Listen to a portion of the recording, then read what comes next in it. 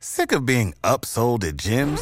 My guy, you're currently a base member? For $90 more, I can upgrade you to our Shred membership. For $130 more, you'll be a Swole member. And for just $300 more, you'll reach Sweat Platinum. At Planet Fitness, you'll get energy without the upsell. Never pushy, always free fitness training and equipment for every workout. It's fitness that fits your budget. Join Planet Fitness for just $1 down and $10 a month. Cancel anytime. Deal ends Friday, May 10th. See Home Club for details.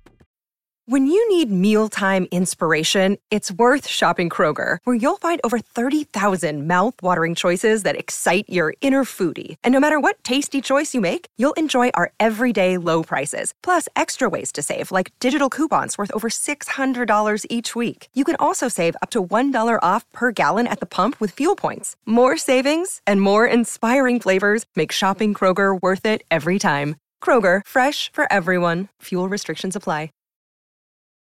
Do you bleed green? Are you an ultimate Eagles football fan? Well, you're in the right place. Red, right. This is Birds 365, hosted by the new Mac and Mac, Jody McDonald and John McMullen. Here we go. Who collectively have covered and talked about more than 50 plus years of Eagles football. Kick off your day with Birds 365. You'll get debate. We love to argue. You'll get the real story from inside the locker room. And you'll hear from some of the great football minds from around the region. You're about to become an Eagles insider. Get in the game. Join Jody Mack and Johnny Mack and join the football community that flocks to Birds 365. Birds 365 starts right now. Welcome to the NFL. Let's go. Let's go. Go.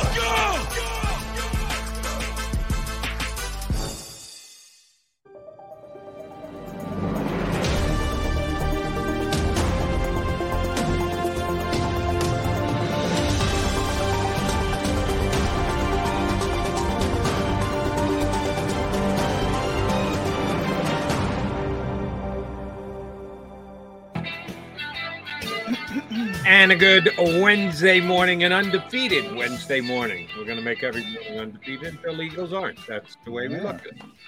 He is John McMullen. I'm Jody McDonald. You got the Mac and Mac guys here on Birds 365.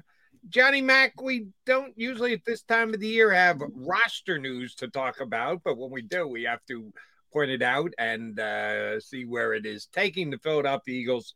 They signed a backup kicker yesterday. Needed to because of the Jake Elliott injury situation. So Cameron Dicker is now a Philadelphia Eagles, which lends itself to the easiest nickname on the face of the planet. Dicker the kicker is coming to town just in case Jake Elliott isn't ready to go. 4-year guy out of Texas who also punted his senior year. Wonder if they'll let him keep Aaron Sipples. Yeah, don't sleep on that part of it as well, Jody. Yeah. Exactly. We'll see how it goes. Any news come out of Happy Tuesdays as far as injuries go and updates? We know that Nick Sirianni liked to play his cards very close to the vest, and his top lieutenants don't give it up either. But anybody slip and give you any insight as to how healthy or not the Eagles will be come Sunday? No, in fact, Michael Clay obviously knew who was going to be trying out at kicker yesterday, and it was Cameron Dicker and another kid from East Carolina, and obviously Dicker won, but he's not allowed to say anything, Jody, because we got to wait a couple hours. And that's the similar thing. You'll see it with Nick today, by the way. He talks about 12:15, and he'll say, well, we'll know. And the first everybody's possible for Sunday. Yeah. Nobody's going to be out. Nobody's going to be definite. Everybody's going to be possible for Sunday. And then by the end of the day, we'll get the first injury reports of the week, which will be an estimation because they're doing a walkthrough today. But and you'll see who didn't practice. And I don't understand. These certain teams and the Eagles are in this category are ridiculous when it comes to injuries. Ridiculous. We're all going to know. It's just a matter. And you create this angst, and I've been spent. People are going to get mad at me, but I've spent much of the past month talking about what a good coach Nick Sirianni is.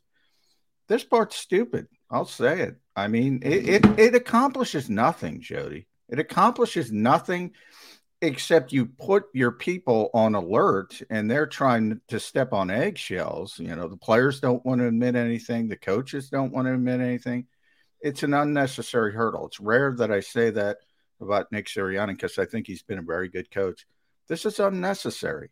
It is unnecessary. And the reason it is unnecessary, you're 100% right. I'm in agreement with you. Here's the question. If you had Nick face to face off the record, do you really believe the Arizona Cardinals will prepare any differently because they don't have information that you're giving them on potential injuries with your football team? Do you really believe that they're going behind? Damn, we don't know how to prepare for the Eagles because we don't know which Eagles are actually going to play or what level. Come on, do you really think? Do you do that? Do you think Nick does that? Do you think the Eagles do that? That they tailor the minimal practice time they use because of injuries to the team they're facing on the upcoming Sunday? That is ironic that you bring that part of it up because the Eagles are always, it's about us. But I will give Nick credit. He does take advantage of matchups well. So if he sees somebody who is out, he'll try to take advantage of it. And there I'll give him a positives. But, Cliff Kingsbury, and I'm not a big Cliff Kingsbury fan, he's well aware that Jordan Mailata was out. He's well aware that Darius Slay was out. He's well aware that Isaac Seumalo got hurt. He's got that in his mind. He might not be the best coach in the world, but he already knows. So he knows if Josiah Scott's out there again. He saw what we all saw. If Avonte Maddox shows up, all right, you prepare for Avonte Maddox. If you prepare for Avonte Maddox, trust me, you're ready for Josiah Scott. It doesn't make any sense. I was going to say, does a change to Josiah Scott really change the game plan of the Arizona Cardinals? Me thinks not. And to sign Dicker the kicker, they had to release tight end Dalton Keene, which I guess that would make his nickname Keene the TE. Dalton, we hardly knew ye. John said a couple times out there on the practice field, but that's about it. I think that has to do with the fact that their drafted tight end is now physically good to go. No injury questions with him. And he's actually given a chance to make a play every once in a while on Sundays on the roster. So do you think they're bemoaning the loss of Dalton Keene? No, I mean, they have 16 practice squad spots and they had to create one, and he was the one. So by definition, that tells you he was 16 of 16. Remember, Tyree Jackson's getting closer too from being able to come off the PUP list as well. So the Eagles are feel comfortable at that position now. And they already had, if you think about Noah Tungia, you already had a practice squad tight end as well. So, right. Once Tyree Jackson is back and healthy, and you always play that game, you sort of said, well, we're getting him back, so we don't need that extra tight end. That's where I think the Eagles were thinking. Plus, he just got here. Usually, the last one in the building first to leave, that type of thing. Understood.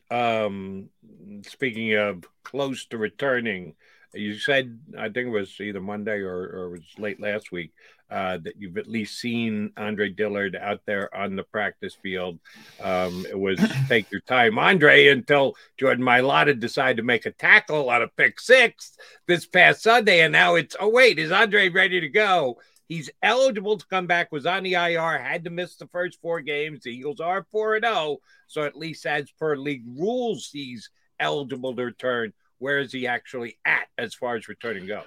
Well, yeah. I mean, do you think he's going to be honest about that? All I can tell you about Andre is, he had a cast on his forearm, and now it's off, and he's moving around well. 4 to 6 weeks. It's anytime you talked to a lot of doctors over the years. You have to let these things heal. I think that's, a lot of times the cast comes off and these guys look ready to go and they look like their old selves, but you need to let that heal, which takes time. So it's a little difficult. I always thought 4 to 6 weeks was really, really optimistic. So I certainly think 4 weeks is. I don't think he's going to be out there. He's going to be activated today, and he's going to be out there on Sunday in Arizona. But I do think he's getting closer. That's good news because as good as Driscoll was, he's one good hit from going down. And if Mailata's not up and Driscoll goes down, now all of a sudden you're shifting all the things on the offensive line, and that can get a little tricky. So hopefully both Dillard and Mailata are good to go on short term. And add Brett Toth in there too as well, because he can play left tackle and he's ready. I shouldn't say ready. He's almost ready to come back from his torn ACL. So, he's out of sight, out of mind. Yeah. When he's not out of sight. He's always out there. He's always out there. Him and Tyree are always out there. Okay. Rehabbing on a separate field. They both tore their ACL in the final regular season game, the final meaningless regular season game. Typically a 9-month injury. 9 months is mid-September, so we're way past it now, a couple weeks past it. So those guys are getting closer as well. Well, when they actually join the practice field with their teammates, then but what about Toth? How are they going to use him? Not there yet, but we'll see if that advances this week. Oh, that's right. Wait, how much practice time are you guys allowed leading up to the game against the Cardinals? Well, they're going to walk through today. How's that going to go? Well, we're not allowed in walkthroughs. That's walk one through of the Wednesday. Is that going to be an every week thing with the Eagles? Got to be, unless there's a different scheduled game Thursday night or a. They're doing Monday it. Night, right? I think they practiced last week. I believe they practiced last week normally, but on Wednesday. Everything runs together. Let's see. They came off the Monday night game. They didn't, but that was understandable because of the short week. And then they beat Washington. I think they did practice last Wednesday, but I'm not. Don't quote me on that. But I thought it had become standard operating procedure that it was walk through Wednesday. But you guys get a walk through. But you'll hear from Nick Sirianni today, and he'll stay mums to the word of how the injured Eagles are looking. All right, Johnny Mac, we got two good guests today. Martin Frank's going to join us coming up in less than 10 minutes. And then in hour number 2, we're going down the shore with our buddy Mike Gill from the Sports Bash. But I do want to put this out there before we start breaking down the stuff with our guests on the Birds 4-0 start. And that is the NFL Power Rankings. Now, we've talked about this here on the show before. Power Rankings mean basically nothing other than bragging rights. It has nothing to do with where you sit in the standings. It's not going to get you a playoff spot. It's not going to give you a better chance to beat anyone else on the upcoming week or whatever. It basically comes down to bragging rights and how you are being respected by outlets, both here in the Delaware Valley and across the country. And I got to tell you, Johnny Mac, I'm a little perturbed. I'm a little put off by where the Eagles are being held in accord by certain national outlets. I think it's our buddy Jimmy Kempski on Philly Voice who does the roundup for us each and every single week. And he's got 6 different well-respected media outlets that put out their power rankings. Always come out on Tuesday because you got to wait till Monday night, see if any of the Monday night teams should effectively move up or move back. Yeah, that would be the Rams.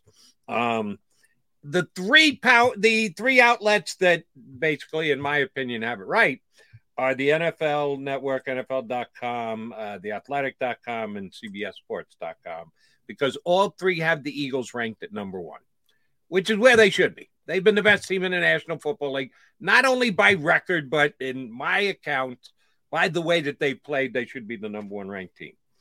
Yahoo has them at number 2. Buffalo was number 1, started at number 1. Eagles had to work their way up from where their preseason ranking was to get into the conversation for number one. If you put Buffalo at number one and the Eagles number two, which Yahoo did, all right, I disagree with you, but I'm not going to. All right. You're putting more of an emphasis on where you started the season and movement in the list. I gave you this number yesterday. The Eagles are number two in the NFL in point differential.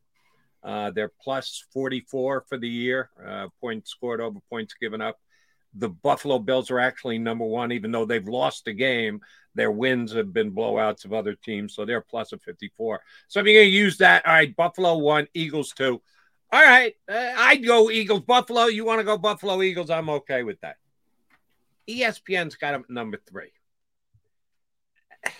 On what list should the Eagles be number 3, sitting at 4-0 at this point of the year, Johnny Mac? Well, they shouldn't, but I'm always like, well, who cares? I mean, I assume it's one person's opinion. I don't know how ESPN does it. If it's one person or if it's, if it's polling the whole building, I guess it would upset me a little bit more. If it's one person, it wouldn't upset me in the least. It's somebody's opinion, and I mean, I have opinions. Some people like them, some people don't like them. I never get upset. I say it all the time. I said, Chris Sims. Jalen Hurts is not on Chris Sims' list. Yeah, it doesn't look good for Chris Sims right now. But who cared at the time? Who cares? Everybody cared, but then it plays itself out. And either Chris Sims looked like, oh, shoot, maybe I shouldn't have second-guessed Chris Sims. Or he could be proven woefully wrong, which is more the case this year with Jalen Hurts. Yeah, I've never understood why people get so fired up about certain people's and power rankings. I mean, like, they're a snapshot. I say the Eagles have been the best team in the NFL, but it's a snapshot. It's week 4. Right. Half of this stuff next week, but I think you have every right to be annoyed when your team is underestimated in the snapshot look. And I think they have been. By Yahoo, I'm okay. ESPN annoys me a little bit. The Ringer actually has them at 4th. That they've got. Who's that, Ben Solak? No. Ben's an Eagles guy. Do you know Austin Gale? No. He was on top of the byline on the Ringer for the power ratings today. Austin Gale, apparently before he went to the Ringer, he worked for PFF, Pro Football Focus. Well, yeah, and then he should. PFF has the Eagles number 1 in their overall rankings. So that's the film. I try to muster up. These things doesn't bother you. No. Apparently, it doesn't bother you as much as it bothers me. Here's the promise. I'm going to ask you to work your PFF guy and get us a contact for Austin Gale. If the Eagles win this week, beat the Cardinals, and he's still got them at number 4 next week, we got to probably doesn't like Jalen Hurts as a quarterback. Well, and we got to get him on the show Hurts. And let him explain to us how he's watching Jalen Hurts do what he's doing and not give him his proper respect. So we'll effort. I do not have Austin Gale's contact. I don't have his number. I don't have his email. I don't have his Insta. But if he, I will say, I'll use the word disses, and I think he's dissed the Philadelphia Eagle this week by ranking him number 4 in his power rankings. Oh, we'll get him on next week.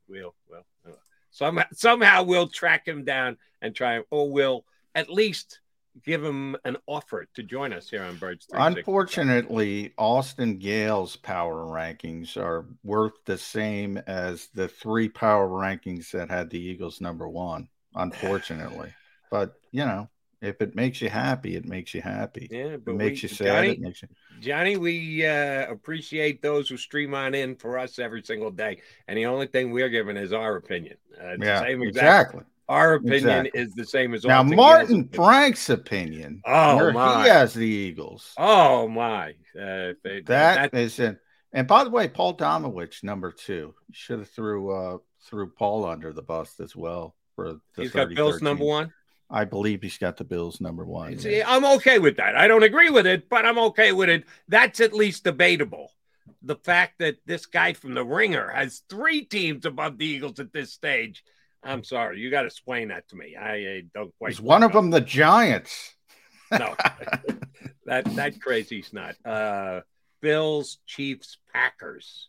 The Pack. That's too much respect. Nobody has more respect for the Packers than me because you know this, Jody. I love Aaron Rodgers, and even that they belong nowhere near number 3. But that's just respect for Aaron Rodgers. That's all that is. And I know this is. Shoot, I've been doing this for a long time, so I know that this is not. And when you say something like this, people take it to heart, and it's just it's opinion. It's a comp like anything else. Both the Eagles and the Vikings, Eagles and the Packers have played the Vikings. How'd that go for Green Bay? How'd that go for Philadelphia? Yeah, well, they stink too. So I'll go. We got to get to Martin, but Pro Football Focus looking at the film. So, their top 10 teams.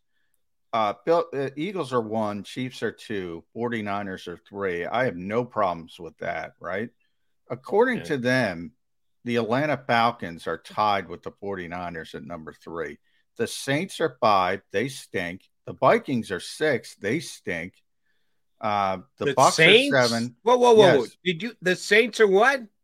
5. They're ahead of the Vikings. In the league right now? Yeah, they're ahead of the Vikings who just beat them on a double doink, and both of those teams stink. Tampa Bay 7, Buffalo is 8. They got the Saints. Oh, wait, just stop right there. They have the Saints at 5 and the Bills at 8. Yes. See, this is why I refuse to pay for Pro Football Focus. And number 9, get this one, Jody. Number 9, top 10 team in this league, the Pittsburgh Steelers. Yikes. That's certain things that Pro Football Focus puts out I really like and agree with, and other times they just leave me scratching. Now, their rankings are a little bit different. They're not saying these are the best teams. They're saying these are the teams that have put the best film. So, the quarterback might stink like Pittsburgh, but other people might be doing their job. So it's a little bit different. Yeah, but, no one has gotten close to the Pittsburgh punter this year. So that play is the same as a 4th and 1 from the 2-yard line in the fourth which is quarter. exactly. So all plays are created equal, which is ridiculous. Pro Football Focus, ridiculous. That being said, I do have some Pro Football Focus grades I want to write down later because he pays for the service and I've just refused. They're not getting a friggin' I don't penny. pay for the service. You get a comp? You're a comp guy? No, I don't. I get it through other avenues. Oh, okay. Well, I'm going to ask corporate avenues. I'm going to ask you to go down that avenue for me a little bit later. The avenue we're headed to next is Delaware. We're going to bring our guy up, Martin Frank. He's going to join us here on Birds 365. Go to get your game on. Go for the beers. Go for the cheers. Go for the hit and the hits. Go for the stakes and the stakes. Go to get your parlay on. Go to get your party on. Go for the scene. Go for the screens. Go for the gallery.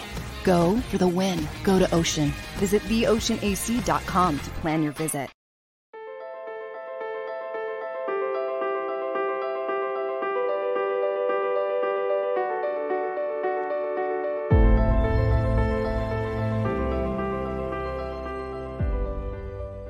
Jeff D'Ambrosio, Destination Downingtown's 5-day used car super sale. Jeff puts an end to high prices now. 5 days of the best car, truck, and SUV deals ever. Over 1,000 vehicles, every make and model. Stop overpaying. See Jeff today and get a quality car, truck, or SUV now. The 5-day used car super sale. Experience how easy it is to deal at Jeff's. Nobody treats you better. Nobody gives you more. Jeff D'Ambrosio, Destination Downingtown. GoJeffAuto.com.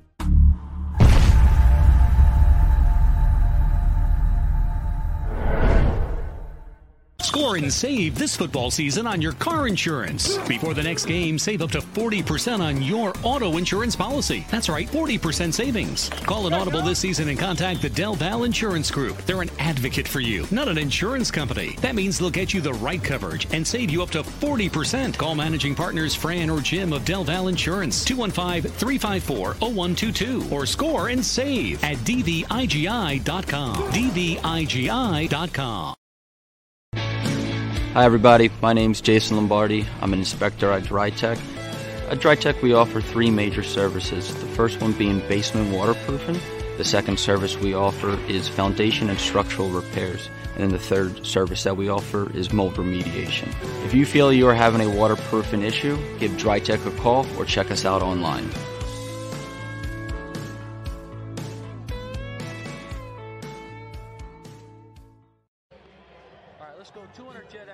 Over the last 17 years, we've built a reputation of growing award-winning teams across the country.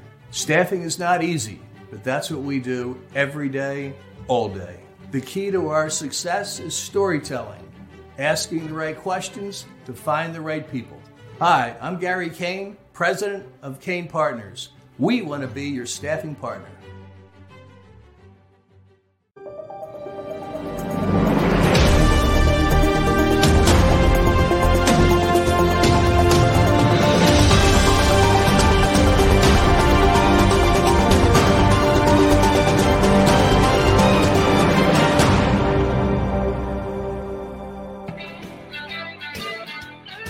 Undefeated Wednesday edition of Birds 365 with your Mac guys, McDonald and McMullen. We are joined by Martin Frank from the Delaware News Journal, who shares a press box with Mr. McMullen every single week. Oh, that's bad news for Martin. We sit right next to each other too. Yeah. Well, no, it's usually in between us to Well, keep we us need a apart. buffer. Yeah, That's true. To keep us apart. We might swing at each other if Ed's not there. Are you guys carpooling to Arizona, as a matter of fact? Yeah, we're leaving right after the show. Yeah. Let's start with your extensive breakdown of Cameron Dicker, the kicker, who, by the way, is the all-time leading field goal kicker at the University of Texas, which means he beat Justin Tucker, which means he's the greatest kicker of all time. Correct. Oh, absolutely. But in all seriousness, how difficult would it be to go into Arizona if Jake Elliott can't kick? And, you know, it's pristine conditions, Martin, out there, but never kicked in an NFL game. It's a high leverage situation. Are you comfortable with Cameron Dicker out there? Well, it doesn't matter if I'm comfortable with him. It matters. That's true. If the Eagles are comfortable. And I don't know. I mean, you have to go back to Jake Elliott's situation. I mean, 2017, I believe he replaced Caleb Sturgis. Am I right? Yeah. Came off the Cincinnati practice squad. That's right. So, and I remember he missed a few early, and then in that Giants game, he missed one, and Jason Peters, who's literally twice his size and twice his weight, went up to him and said, "Hey, no more misses." I think he said it a lot more menacingly than I'm saying it now, but then, you know, Elliott hit the 61-yard field goal to beat the Giants, and that kind of sent them on their way towards that Super Bowl run. So you never know. You know, a guy like Dicker, you know, you need a 35, 40-yard field goal in the conditions in Phoenix, which obviously indoors, grass and everything like that. I think he'll be fine. And sometimes I feel badly when I minimize the kicking game in the NFL, but then I realize the NFL minimizes the kicking game, that nobody's got backup kickers and they just pick them off the street and who's available on the week you need one. Oh, hey, the best of the bad lot. Let me pick them up and sign this guy. So I don't feel bad about it for too long, but maybe I should. So that's why I'll ask this question. The Eagles' special teams so far this year have been poor. Is that a fair way to capitalize what the Eagles' special teams have been? So now you're bringing in a different kicker, and there's probably some feel to kickoff returns and how the guy usually kicks it and how quickly you need to get out and where you're going to avoid the blocks and the like. Does this, if Jake Elliott can't go and Dicker is the kicker come Sunday, can we expect the special teams to even be as good as they've been, which is not good to begin with? Yeah, not very special teams. You know, I mean, what choice do they have? I mean, I would assume that if, you know, Dicker could probably kick it far enough to get into the end zone, so they're starting at the 25. I mean, if you kicked in college like he did and stuff like that, you can obviously kick Yeah, he's got a strong leg. He was a kickoff you can guy. He kick was it. a punter. I don't think you'll Yeah. have a problem on touchbacks, but Right. everything else. Well, at the very least, you can do that. You don't have to worry about giving up a long return or anything like that. And like I said, I mean, maybe you won't try for a 50-yard field goal or beyond unless it's desperation times. But, and the Eagles like to go for it on fourth down anyway. Yeah. So maybe it helps, Martin. Maybe it helps. You bring up a good point. If you're, 4th and 4, say, but you have Jake Elliott, you'll say, maybe I'll kick this 52-yard field goal, but maybe if you're 4th and 4 with Cameron Dicker, maybe you go for it. And, the head coach says, I trust Jalen, I trust Jalen, I trust Jalen. So maybe you trust Jalen more. Maybe it hurt. Maybe it helps. Maybe they get more aggressive. I didn't think of that. That's why Martin's a genius and I'm not. That's why I sit, I can't sit next to him. But maybe you should be sitting next to him. Maybe someone will wear off. Maybe it'll rub off. Yeah, that's a good point, though, Martin. Yeah, I mean, it's one of those things. I mean, they like going for it anyway. Maybe this just takes the guesswork or any kind of second guessing out of it. And he says, going for it. 4th and 4 from the 35. I'm going to pass up that 53-yard field goal, and I'm going to go for the first down. Unless it's like 2 seconds left and, you're down by 2 points, then you got to try it. But, you just go for it. I mean, look what they did on Sunday. They were going for it like from 4th and goal from the 3-yard line instead of a field goal like, early in the second quarter. They're already down 14-0. He said, I need a touchdown. I can't have a field goal. And they got it.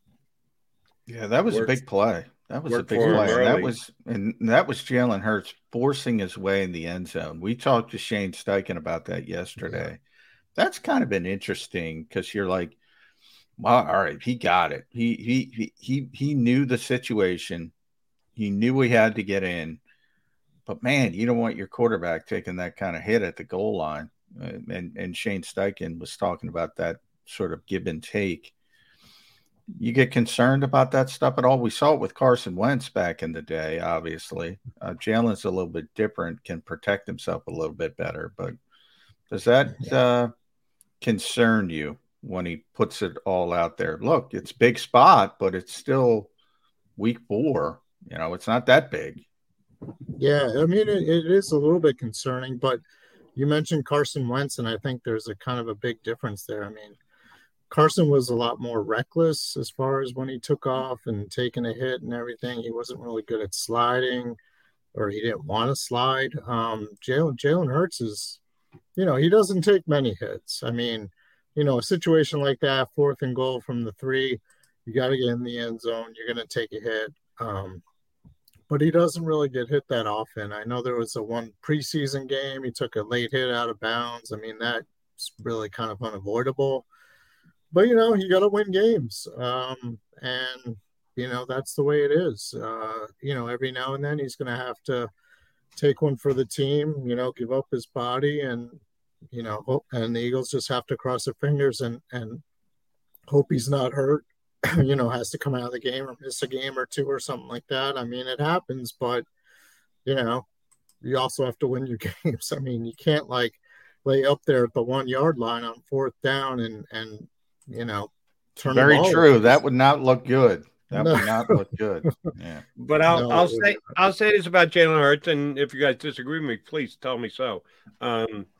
This is now his 3rd year starting game for the Eagles. Only 1 full year, tail end of 2 years ago, and the first 4 games of this year. Over the course of those games, which are 4 plus 17 plus 4 is 25 games. I would say over the 25 games, he has become smarter about how to use his running game in the National Football League. When he first started, it was, I'm going to get every inch, every single time, every single play. I'm not going to worry about my own physical condition. He's gotten better in that there are some guys that get to a point, get better, and all they do is go down. All they do is slide. All right, you slid 2 yards before the first down. What were you doing?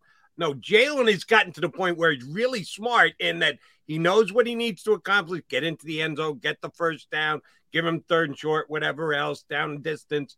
I think he's really smart at this stage, and it may have taken 20-plus games to get there, but to know exactly how and when to sacrifice his body and how and when to do what's most important for the Eagle to be in the best position on the field after his run.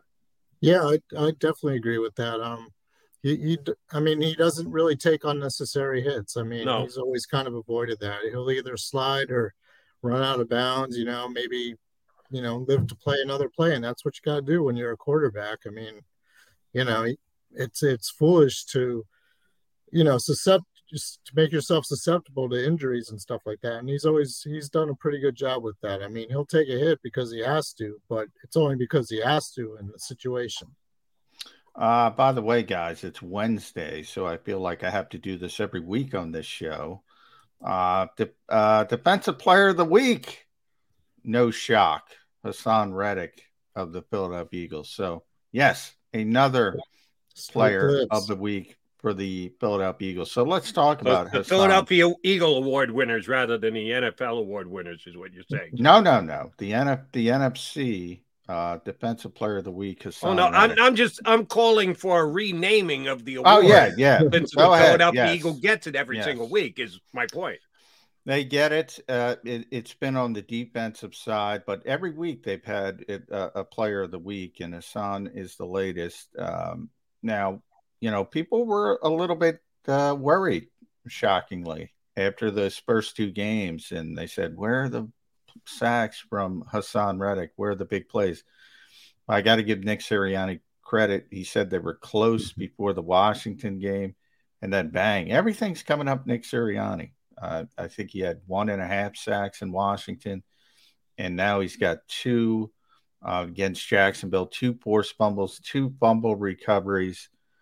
I talk about A.J. Brown a lot, Martin, his impact on this team. The upgrade from Jannard Avery to Hassan Reddick, that's a big bump. That's a big bump up. Yeah, that's AJ Brownish. I mean, it's probably the most underrated upgrade that the Eagles have had during the offseason. I mean, when you look at Jonathan Gannon, the defensive coordinator, and the kind of defense he wanted to play last year, he had Jannard Avery playing in that role that he has Hassan Reddick in. And Avery had 1 sack, I think, in 12 starts. Yeah. And, Reddick pretty much wrecked the last 2 games by himself. I mean, it's night and day. I mean, yes, A.J. Brown's a huge upgrade over Jalen Reagor and everything, and the Eagles have, taken full advantage of that, but they've also done that on the defensive side. I mean, that's probably the biggest upgrade on defense by far.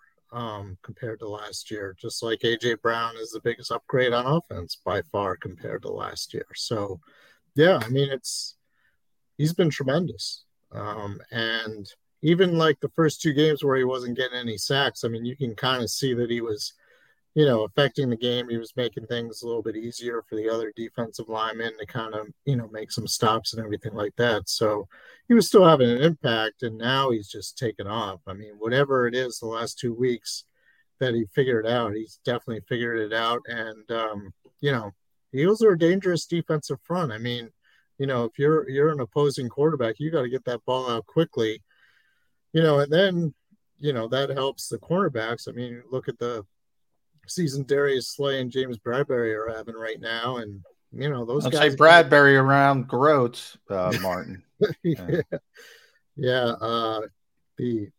James Bradbury has definitely been playing pretty well too, despite what Bob Groats says. Exactly right. All right, Martin, I spent part of the first segment of the show today complaining about comparisons between the Eagles and the other teams in the NFL. I think they should sit atop any comparison, power ranking, call it what you want. I think they've been that good for the first 4 weeks. To comp the Eagles to themselves, which has impressed you more, the Eagle offense or the Eagle defense through 4 games? Yeah, that's a great question. Can I say both? Yes, but then you have to stop splitting hairs and make a call on one over the other, as slight as the difference may be. That's when you rip special teams and say, you go. Special teams is third. Good job, Johnny Mac. Way to go out on a limb. I will go offense just because of the jump that Jalen Hurts has made from last year to this year, and the addition of A.J. Brown. I mean, last year they were a run-based offense. You knew they had to run the ball, and they were good at it, obviously. But, the biggest question is, that you can't win in the NFL unless you're able to throw the ball. And I think Jalen Hurts has answered all those questions so far through 4 games this year. I mean, his improvement has been massive compared to last year. And then you add A.J. Brown, and that's made Devontae Smith better, even though the stats – kind of been up and down with him, and Dallas Goedert's been a force. Miles Sanders has benefited as well with all the running lanes and stuff that he's gotten. So, and they've shown they could beat you so many different ways. I mean, last Sunday in like miserable weather, they ran the ball 50 times, gained over 200 yards against the defense that was allowing only 55 per game. But then, they've also thrown the ball, they totally threw the ball all over Washington the week before. I think Hurts had like 280 yards passing in the first half alone, and then they kind of, eased up a little bit in the second half. But, the offense has just been really impressive in every game so far this year. Over 400 yards in each game. They've been able to do it different ways as well. Isn't there a stat like they're the only team? First team. One of 7 teams? There's been 4 teams since 1970 to start 4-0 and have over 400 total yards in each game. So it's been pretty impressive. I agree with Martin. Offense over defense for this reason, simple reason. Offense is more important in the modern NFL. So if you have the better offense, is more important than the better defense. So that's my perspective. But coming in, we talked about it with the kicker. But even more so, Martin, injuries on the offensive line, that could change things quickly. And I think in a weird way that weather helped the Eagles when they lost Jordan Mailata, because it became a running game. And Jack Driscoll can go straight ahead like everybody else. But he and Sua Opeta, if they have to pass block, I think there's going to be more issues. How important is it to get Jordan and Isaac Seumalo on the field this week in Arizona? Yeah, I mean, those guys are good players. I mean, for a reason. And yeah, I mean, exactly what you said. Driscoll did a decent job, but it was pretty much a running game. I mean, even when he first came in, they were still trying to throw the ball a little bit. And it didn't really go that well. His first few snaps and everything weren't the greatest. So, yeah, I mean, you're losing a guy like Mailata, who's one of the best left tackles in the NFL, probably make the Pro Bowl this year, I would think. And Seumalo's been steady at right guard. I mean, you can't, the guy's a veteran. He knows his stuff. I mean, the other offensive linemen and Stoutland, I mean, they all, sing his praises and stuff. So you're going to have a drop off to Sua Opeta. The one thing I was kind of surprised at is they didn't put the rookie Cam Jurgens in there. And I asked Sirianni that the other day, why not Jurgens there? And he said, I guess Sua Opeta has been working there pretty much, every day in practice, and Jurgens had to play center pretty much all preseason because Kelsey was out with the elbow injury, so he didn't really have a chance to cross train there, which he's starting to do now, now that Kelsey's back, but maybe he just didn't feel that he was quite ready just yet. Still, I mean, at some point, if it's a long-term deal for Isaac, maybe at some point Jurgens gets in there, but Sua can do a decent job, but it is a drop-off when you go from Mailata and Seumalo to Driscoll / Dillard and Sua Opeta. What is Sua Opeta, according to Jason Tesla Kelsey? Stock. He's the Tesla stock of the which is Elon Musk must not be doing that well. Although he's going to buy Twitter again. So. Maybe a year ago that was great stock. I don't know about now. We'll see on Sunday if he's got to be out there and play. All right, Martin. Here's my concern about the upcoming game on Sunday. The Eagles have not seen any quarterback during the regular season or preseason that can move with the football the way that the quarterback of the Cardinals can. Murray he's right. There are three guys that are above everybody else in the league. It's Jackson, it's Kurtz, and it's the Cardinals quarterback who can just flat out beat you with their legs. I've watched enough of the Cardinal games to know this year Kyler Murray's still making it up as he goes along. He loves to do stuff out of the pocket and do stuff on the fly. He hasn't turned it up as much as he has in previous years. No, but when he's not running very much at all. He's not. Yeah. But when he has, I've seen him make a couple of key plays, get big first downs, much like Jalen Hurts. I think he's gotten much smarter when he runs. How big a factor is this in Sunday's game? Is this something we should be worried about? Because the Eagles have faced basically two statues and two okay athletic quarterbacks at best so far in their 4 games. Yeah, I mean, on the one hand, yes, it's something new for them. But on the other hand, I mean, that's what they see every day in practice. Practice? Wait. Did the Eagles practice? Theoretically. Walk through Wednesday. Wednesday. Well, maybe they walk very fast. You go full speed right up into the snap. Jalen Hurts can speed walk with the best of them. So, yeah, I mean, it'll be different. I mean, all you have to do is Google that 2-point conversion that Kyler Murray made against the Raiders a couple weeks ago where he's like running back all the way to the 25, looking for someone. Then he stops, and then he starts taking off, and then he zigzags his way into the end zone. I think that whole play took like 25 seconds, to get a 2-point conversion. So, yeah, I mean, he's someone you got to, if you're covering, cornerback, you got to stick with your guy longer. If you're a defensive lineman and stuff, you just kind of keep running after him and pursuing. Linebackers going to have to, they're going to have to make a decision one way or the other at some point. Do they go after him? Do they stay with their guy? I mean, that's what makes Kyler Murray that's what makes him dangerous. That's why he's got the $230 million contract. I mean, that's his job to disrupt defenses and everything like that. So, yeah, it'll be a challenge for sure. One thing I don't see is they won't have certain wide receiver, DeAndre Hopkins. So, maybe that's why Kyler Murray hasn't gone out to as great a start as he has in the past.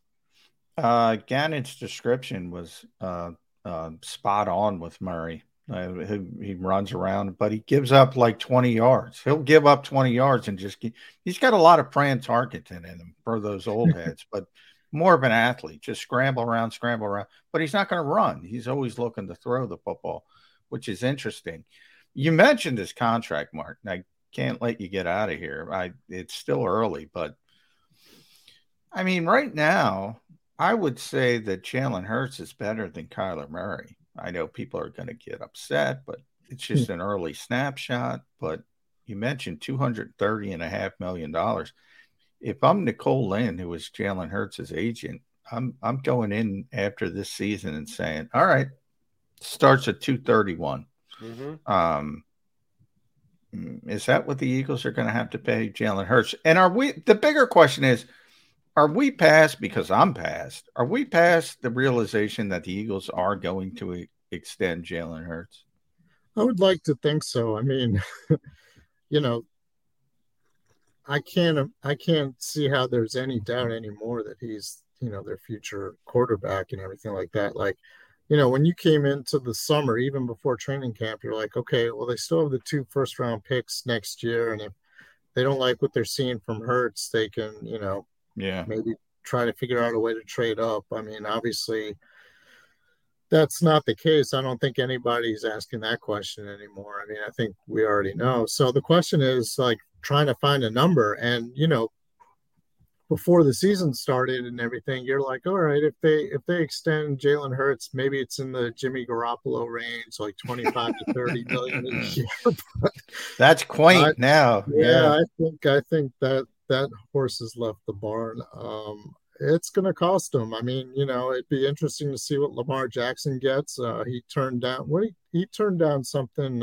He's betting on himself. And by the way, he's winning as long as he stays healthy. He is. But, I mean, if you look at it right now, I mean, yes, it's a quarter of the way through the season, not even, but like Hurts is definitely an MVP candidate. And if that's the case, you got to pay those guys like top of the line type of money. So, Martin, we had, don't know if you know him at all, Matt Verderam is a good buddy, does a nice job, covers the entire NFL fan-sided. We had him on a couple of weeks ago. This was, I think, when Eagles were 2-0 before they were 4-0, with Jalen Hurts having 2 more W's to his resume. He said during the offseason, he thought that Burrow and Herbert's ask number had to start at 50. And he said, guess what? Jalen Hurts is working himself into that conversation alongside Joe Burrow and Justin Herbert, who, oh, by the way, is tied with Hurts with playoff victories at 0. At least Hurts has a playoff appearance, which Herbert doesn't yet. So you get my drift. Oh, the number's not going to be 30 or 35 or 40 or 45. It could well be 50 for Jalen Hurts. Yeah, and it depends on how far the Eagles go. I mean, if they go to the NFC Championship game, if they go to the Super Bowl, it's NFC Championship. Don't disrespect this team on Birds 365. That is a disappointing end game. But you have to look at one other thing. Like next year, Hurts is still on his rookie contract, which I think would be like $1.9 million against the cap. So they still have like one more opportunity to add more pieces around him before his next contract would kick in. So yeah. And Howie will do that. He will structure it so he has that extra year. But he's going to have to make the long-term commitment to Jalen Hurts after this season. Yeah. But you're right. He can structure it so the Eagles don't take the big hit until the following season. Right. And that'll be a big key. And that's what Howie's really, really good at. So, I mean, they have a huge window right now this year and next year to really make a run and accumulate a lot of talent and stuff like that. So, the next 2 years, I mean, guys like, Fletcher Cox, Brandon Graham, maybe Kelsey retires, so there'll be some money coming off the books too. I mean, they'll be in pretty good shape. I mean, as long as like all the draft picks they've had the last few years start panning out, those guys, in 2024 and beyond, I mean, they could possibly weather signing Hurts to a huge contract as long as that transition from guys like Kelsey to Cam Jurgens, from Fletcher Cox to Jordan Davis, that kind of thing takes place. Yeah, that helps. M. Frank NFL, Martin Frank, read him, DelawareOnline.com. Martin, before I get out of here, you're not supposed to look ahead, but the Dallas Cowboys are coming up. So are we going to have an unbeaten Eagles team against an unbeaten Cooper Rush in week 6? How much hype is coming into that one if that happens? I don't know. Don't kill me, but I have a bad feeling about this Sunday. Bad feeling. Arizona. Yeah. They never win in Arizona, by the way. I'm not there yet, Martin, but I think that the second half of John's question is the one that's going to go by the boards. I think Dak's starting this week. And if he's not starting this week, he's definitely starting next week. I think Dak he'll definitely be back for the Eagles. You don't think they have any pause if he keeps winning, if they win again with Cooper Rush? Because Jerry was on his radio show and said Dak isn't ready. Now, he's been wrong when he said he was ready, so maybe he's wrong this time. But if he wins again, you think they put him on the bench and let Dak Prescott lose to the Eagles? That's tough. Here's the pause. Yeah, Dak, get in there. A momentary pause, and then they'll go back to their quarterback. Because I said this on my CBS show over the weekend. Somebody brought the very same thing up. What if he beats the Rams? If he goes out and throws for 450 yards and 5 touchdowns, that's another story. He's not going to do that. Has Cooper Rush wowed you with his play? No, Other than the W at the end of the column. No, has he's anything a game else manager. Done wowed you? No, not at all. That's why Dak will be back in there. Dak will definitely be playing that Sunday night game against the Eagles. I got one more question for both you guys. And I was racking my brain to ask it, couldn't come up with an answer. I got a half-baked one. I'll see if you Eagle experts are better at remembering things than me. We were talking about Jalen Hurts and getting the contract done and how high is high. When was the last time the Eagles lost a player via free agency that they should have kept, that they wanted to keep, that the player was interested in staying, but just said, well, no, here's my ask number. You won't get to my ask number. I'm going to go take it from somebody else. And when they did, that player played well in their new town with their new team, and the Eagles missed that individual. When was the last time that happened? The Eagles lost a guy who they wanted to keep, but they had a number and they wouldn't go above that number, and the guy got the number elsewhere and still continued to play at a high level. Who would you say is the last guy to do that? That's a really good question. Yeah. They don't I was racking my brain sitting here thinking Reggie about White? Yeah, maybe. Reggie White? One of them is guaranteed to be between Reggie and today. Was B-Doc. No, they didn't make a mistake on Brian. I'm sorry. Every Eagles fan. You and I are going to disagree on that. They didn't make a mistake. That was I don't think they ever had a number for Brian Dawkins. I just think they were not bringing him back no matter what. Yeah. I mean, they didn't make a mistake. Free. I mean, that's revisionist history. That was. How do you figure? Because he was an aging, descending player. They made a decision to move on. He wasn't nearly the player he was, but people love him. He's better than what the Eagles trotted out there at safety that year, and they would have been better if he was in their defensive backfield. That's just, he's a great player. He's a Hall of Fame player. Everything, give him all the flowers for that. But that was an aging player. You make decisions, you make difficult decisions. Zach Ertz in Arizona should have got to Zach Ertz, by the way, but we're running out of time. They made, Zach can still play, but they made a decision. They made the right decision. There's a difference between Zach Ertz and Brian Dawkins. Who took over for Brian Dawkins? Who was their replacement? Zach Ertz's replacement was Dallas Goedert. No, I hear what you're saying. For a year, he had one pretty good year in Denver, and he was better than what the Eagles had at safety. But you're paying so much. You had to turn it over. You had to turn it over. Is all I'm saying. But to answer your question, Jody, there could be another player in that category after this year, the running back, Miles Sanders. Yeah. I mean, he keeps playing like he is. His price is going up too, and the Eagles don't pay for running backs. Yeah, they do. Well, they probably do have a number in mind for Miles Sanders, and if he outperforms that and some other team gives him that money, I mean, he might go. Agreed. And there's a couple guys like that on the Eagles this year. White and Edwards at linebacker. Will they keep them both? They'll keep one. I think they'll keep one. That means one's going to walk away. And if the one that walks away, becomes a Pro Bowl level linebacker somewhere else, that's why Howie Roseman gets paid what he gets paid. He needs to make those tough decisions. Dean, he's supposed to be the next guy in. So, I don't even think I'm going to get more Eagles fans riled up. I don't even think those are difficult decisions for Howie. He's like, Martin hit the nail on the head. I'm not paying for a running back, and it's TJ Edwards. It's not a conversation between TJ and Kaiser. Those are easy decisions for Howie. We'll see. White's a pretty good player. They might be careful with White if you're going to let him walk away. That you decide you can. I got Nakobe, as Martin said. Yeah. That's Nakobe's job. Why you drafted him? It's Cam for Jason. It's Nakobe for Kaiser. It's what's the right? third? But let me ask you a Dean question. And we've seen nothing out of Dean. He hasn't played. All he plays is special teams. Which is his more natural position, inside or outside? Well, it's weak side or Mike. He's a more natural projected weak side linebacker, so it fits as well. He's just not big enough to play Mike at the NFL level. Okay, all right.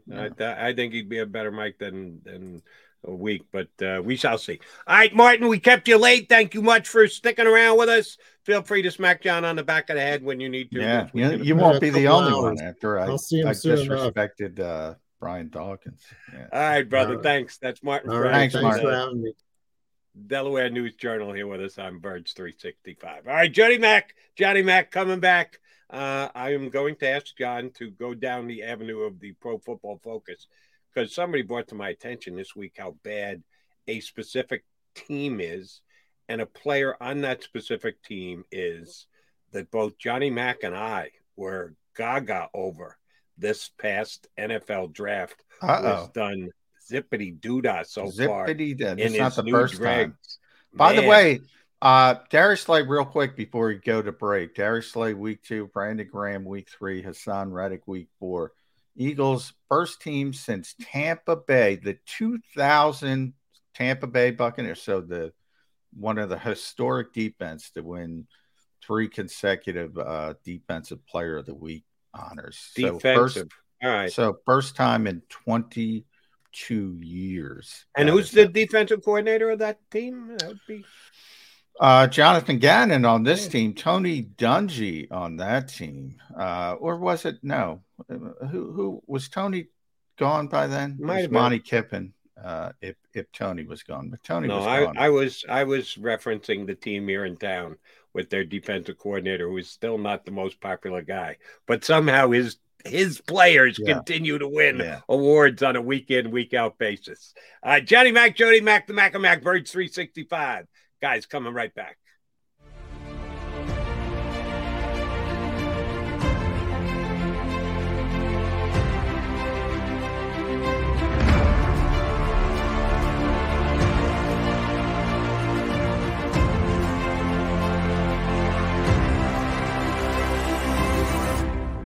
Without the ones like you, who work tirelessly to keep things running, everything would suddenly stop. Hospitals, factories, schools, and power plants, they all depend on you. No matter the weather, emergency, or time of day, you're the ones who get it done. At Grainger, we're here for you with professional-grade industrial supplies. Count on real-time product availability and fast delivery. Call, clickgrainger.com, or just stop by. Grainger, for the ones who get it done.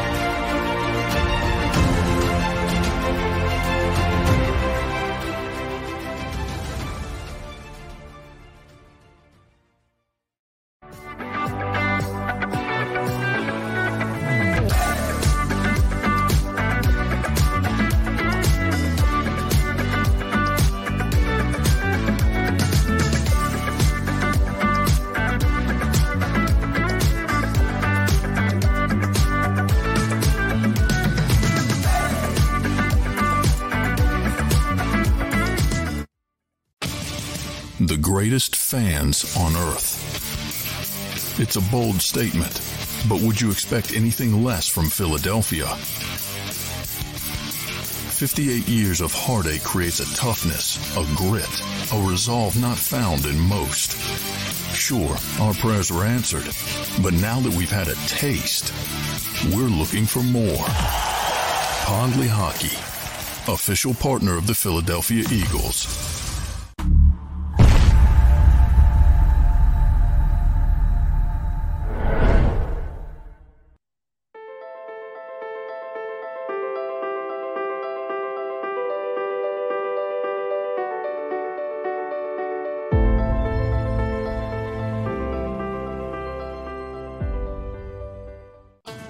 The faces you know, the team you trust.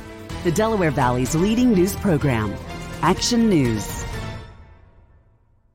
Go for the beers, go for the cheers, go for the hit and the hits.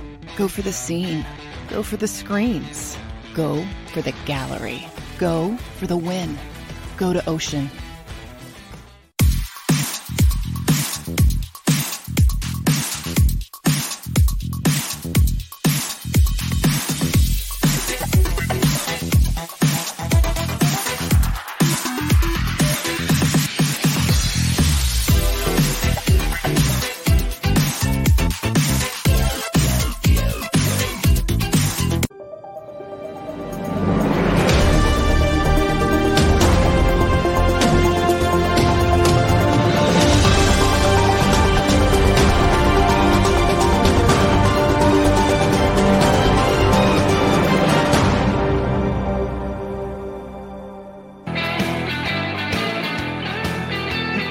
Johnny Mac and Jody Mac. Mac and Mac guys here on Birds 365. Coming up in less than 20 minutes now.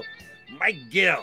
We're head down the shore. He is the host of the Sports Bash on 97.3 ESPN. Sucks Johnny Mac onto his show every single week. Does a good job there. And he does a good job when he comes on with us. We'll get to his updated Eagles opinions. Speaking of opinions and whether they be educated or foolish or just completely off base, Pro Football Focus.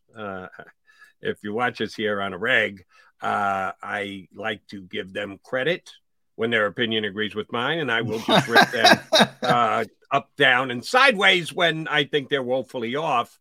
But they are respected, and they put in a lot of work. I need you to, since you have the access to it, I refuse. I just won't pay. I refuse to pay. It's a service you got to pay extra for to get all their ranking. You can get some on their website, but if you want deep dives at positions and the like, you got to pay for the service. But Johnny Mac has a back door that I don't have. Safety rankings in the National Football League. While you're at it, we'll justify it by saying, how are the Eagles safeties looking, Johnny Mac? All right, let me pull this up. I'm on the team grades right now, which has, by the way, remember I got in all that. If you got that, then give me the Eagle team grade. Where do they rank in the National Football League at safety? Well, no, I meant overall offense. They're number one. Offense, they're number one. All right, sorry. Actually, offense, they're number 4. Defense, they're number 2, which I think is ironic. But let me pull up the safety rankings.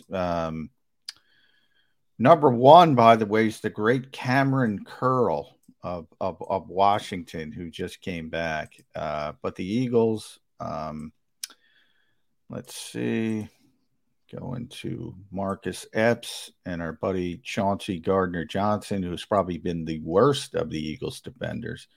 Marcus Epps has been 26th in the league, so solid. Now remember, there's 2 safeties there ranking 2 guys, and everybody uses different formations and numbers of safeties on the field, but there were upwards of 60, 70 ranked. So Marcus in the 20s is not great, but it's not bad either. No, and that's exactly where you kind of wanted him, to be honest, because, Marcus is a first-time starter, and he's played solidly, is how I would describe it. And there's nothing wrong with that. And by the way, they have, because it goes by rep count, so they have 82 graded, so 82 guys have played enough to be ranked. Okay. Chauncey Gardner-Johnson, 81. No. Holy mackerel, that's bad. Yeah, he has not played well. Then let me ask you this. I was going to ask you about some other guys that they got to be better than Chauncey Gardner-Johnson if he's 81st out of 82. How bad has Kyle Hamilton been? Because you and I talked up Kyle Hamilton, a blue streak, and thought there was a real good chance that he was going to end up in Eagle Green, and we were pretty darn giddy about it. I never thought he'd end up as an Eagle. Because I just didn't think they would take a safety that high. But I love the player. All right, yeah. Thank you for correcting me. Yeah. We hoped that he would end up in Eagle Green, and we would have been excited about it if the Eagles went off script. Well, of those 82, now he doesn't play a lot, 112 reps. So Marcus Williams and Chuck Clark are the starters, but they play a lot of 3 safety. Kyle Hamilton is number 9 of 82. Really? Yes. Marcus Williams, their big money guy, number 19. So he's played well. Chuck Clark, number 36. So he's played well. All right, then you got to change positions for me. The Ravens corners are why am I zotzing on their all-pro corner? Marlon Humphrey. Marlon Humphrey and whoever the other starter is. Well. I don't know. Because, by the way, you just gave me the safety numbers for the Ravens. Very good, pretty damn good, and not terrible would be the way I would describe those numbers of their 3 safeties. They are by far the worst passing defense in the National Football League, if you go by yards allowed per game. Not even close. They are buried in last place, which means basically their corners must suck if their safeties are okay, and they're the worst defense against a pass in the National Football League, how bad are their corners? Well, evidently, from what they're saying, the slot has been a real problem. Brandon Stevens is 89th, and I got to see how many corners are graded. Peters has been fine. He's 20. Humphrey's been 38. That's probably a little bit disappointing for him and his reputation. So it's all one guy. 89. We're hanging it all on their inability to cover Hey, out man. of the slot, huh? Yeah, when you I forget who tweeted, and I wish I could remember, but he got a lot of crap for it. He said, and one player has been really responsible for all the issues of, and I don't even remember the team, and everybody kind of snickered at him. But I mean, if you have one guy who is just, crap in the bed all the time, especially with all this zone coverage, Jody, yeah, it could have a dramatic effect. It really can. Now, I don't know if that's going on. Johnny, let me ask a question. If it's standing out as per Pro Football Focus, and we know what they do, we know what they are, but this is like a big, the bat signal. You have an issue. You have a problem. His name is. Don't you call Batman? Don't you try and fix it? Don't you acknowledge that, we've got one major issue here, and we got to do something about this right now? So I'm looking at the team grades, in coverage grades. The Eagles are number 5 in the NFL, for instance. Baltimore is number 16, so smack dab in the middle. See, this is where Pro Football Focus loses me. I'm sorry. When a team is dead last, and it's not close between them and number 31 in passing yards allowed, how can you be middle of the pack in ranking your secondary?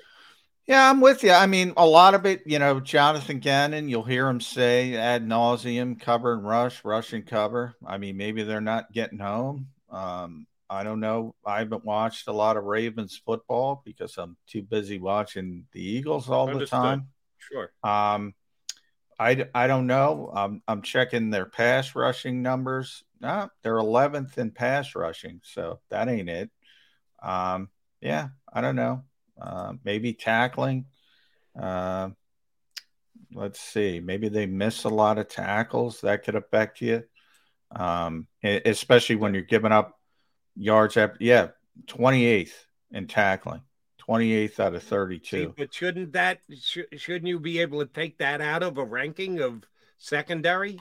Well, they do it. Secondary guys to tackle. Shouldn't that bring their rating of the secondary? Oh, you cover them great, and you almost tip the ball away. You do and then you don't tackle them either. Well, no, that's not good. That's not good play. Well, and that's why I think the biggest criticism of, and that's why they rank all these things. I mean, they rank coverage and then they rank tackling. So, if you cover well and you can't tackle, it doesn't mean you didn't cover well. So, you're worried about, and you're right, you're worried about the final product. Yes. But if you cover well, you cover well. And if you can't tackle, you can't tackle.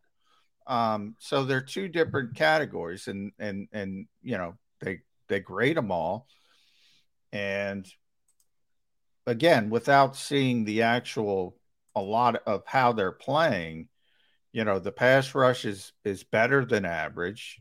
The coverage is average, and the tackling is atrocious. So that's what they're saying.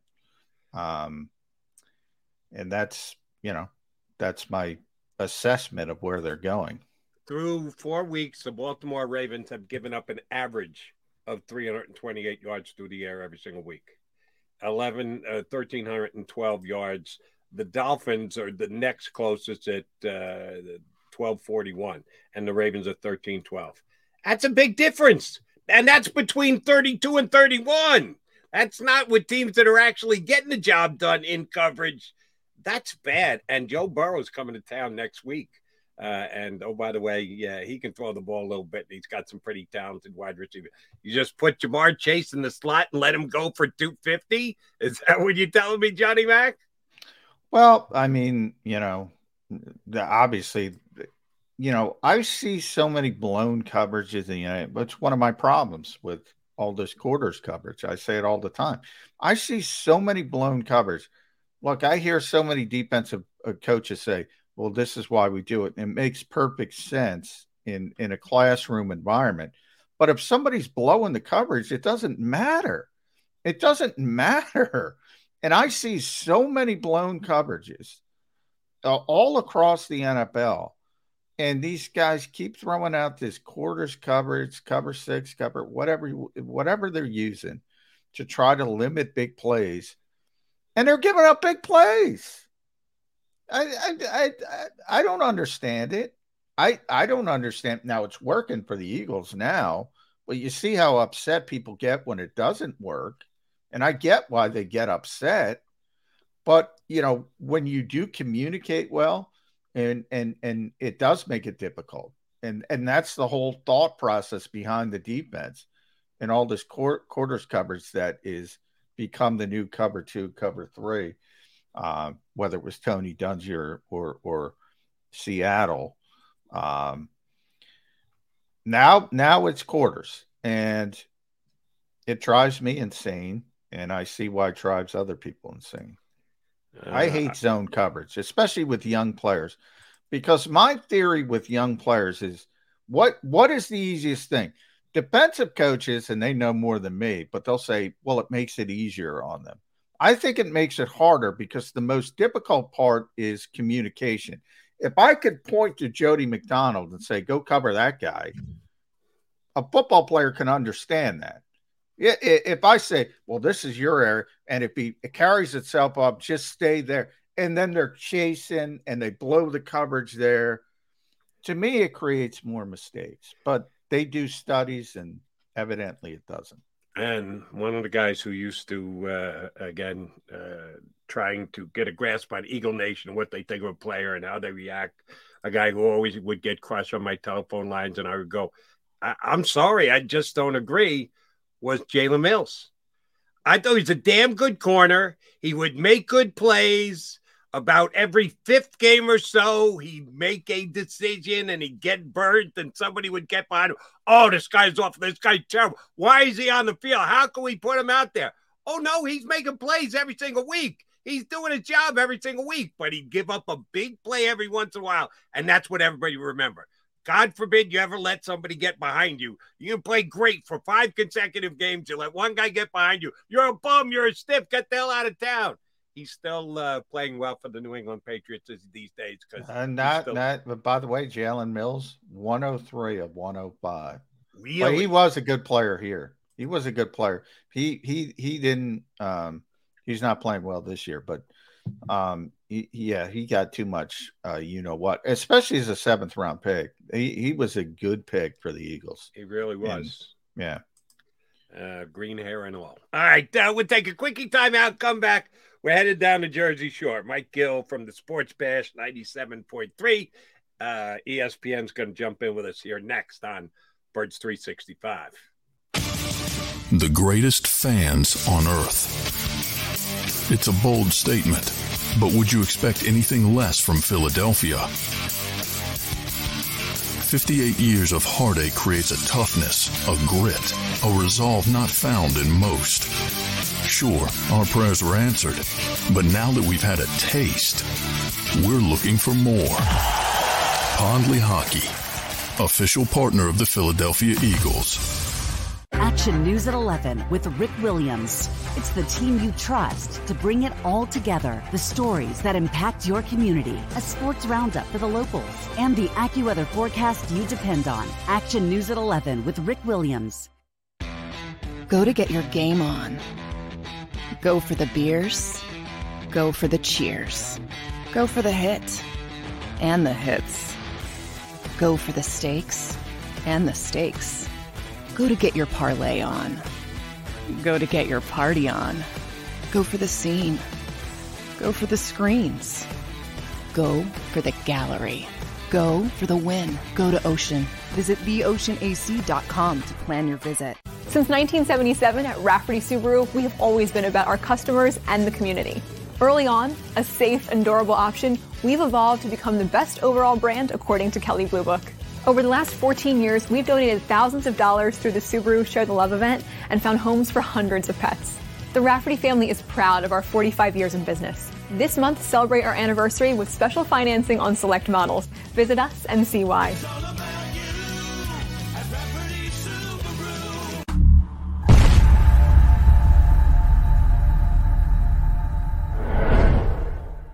At Stateside Vodka, every new customer gets the world's best rocks glass.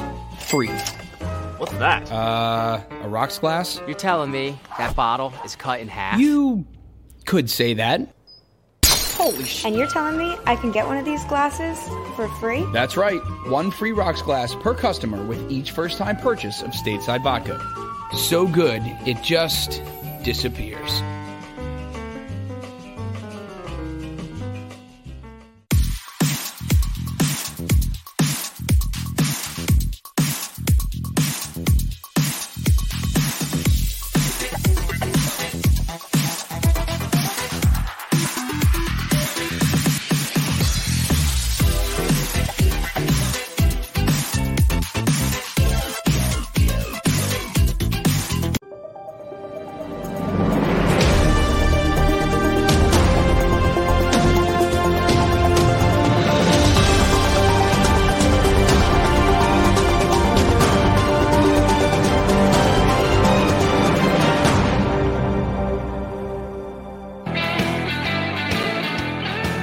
It's a midweek edition of Birds 365, an undefeated Wednesday as we lead up to the game against the Cardinals coming up on Sunday out in Arizona.